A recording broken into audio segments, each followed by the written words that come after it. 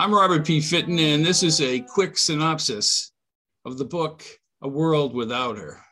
A World Without Her, aka 2000.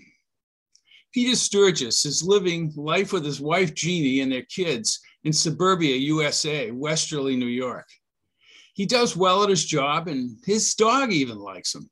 Peter Sturgis is on a one-way collision with the most powerful man in the world, Ricardo Diego Medina. More apt question, my friends, is who is Ricardo Diego Medina? Mr. Medina, can I call you Ricardo? Ricardo and his friend, AKA servant, Martin, were with the Coronado expedition 500 years ago. You heard it correctly, 500 years ago. Hope I got the wheels turning. He and Martin are away from the expedition.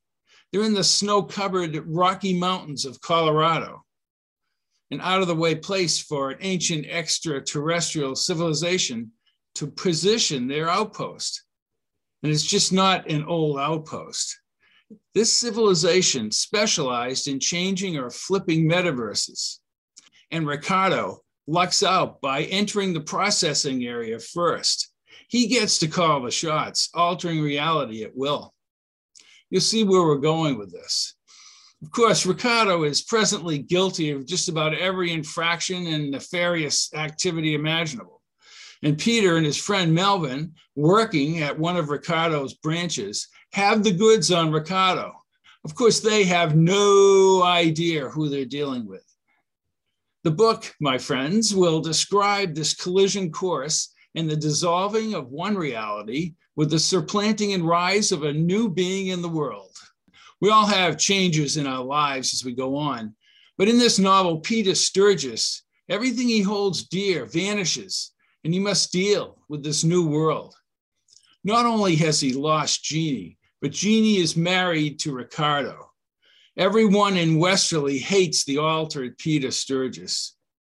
Peter knows where Jeannie and Ricardo live, and he plots with his son Curtis in this new reality, and later Melvin, to locate Jeannie and eventually attempt to meet her.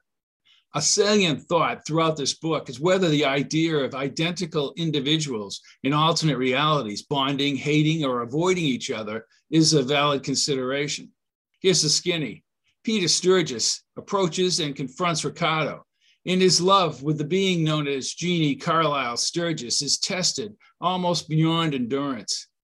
The idea of time travel, even sideways into another universe, changing the future radically, proves that time travel is a risky business.